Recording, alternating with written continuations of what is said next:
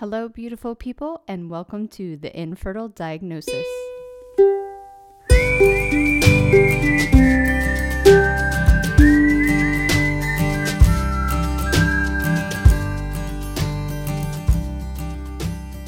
I'm your host, Monica Cox, along with Sarah Clark, and we're here to get you on the right path to motherhood, mind, body, and spirit, along with a few F-bombs.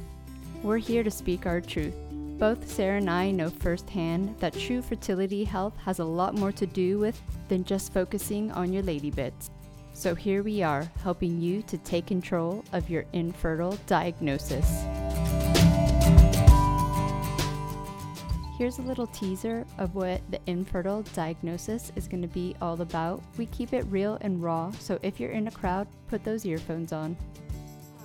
Yeah, exactly. It just really pushed me to go, okay, we need to have something that people can connect with, that they can relate to, and that they're getting the right information and the right support of, keep going with the diet and nutrition. It's not going to work overnight, but just getting to know who we are and that we are basically really normal human beings that both had very long fucked up infertility journeys. I don't know if I could really process what was going on. I could really distinctively remember her grabbing the brochure off the shelf, saying, here it is. I remember leaving her office and going, well, really, what the fuck just happened? I was told there's nothing wrong and sent to do IVF. The IVF was a super shambles, and we were left thinking I couldn't make healthy eggs. Is that connected? I had vertigo. Yeah. We're sitting in my office going, why is the freaking room tilting? What the hell? I had to walk out of there, and I had just come back from a cruise, and I had just eaten like a maniac on this cruise. And then, so I don't know if it was all the sugar or whatever the heck it was. Give people a really good guidance of learn from our mistakes. We did it the hard way. I was like, girl, you just all that stuff you just did, right?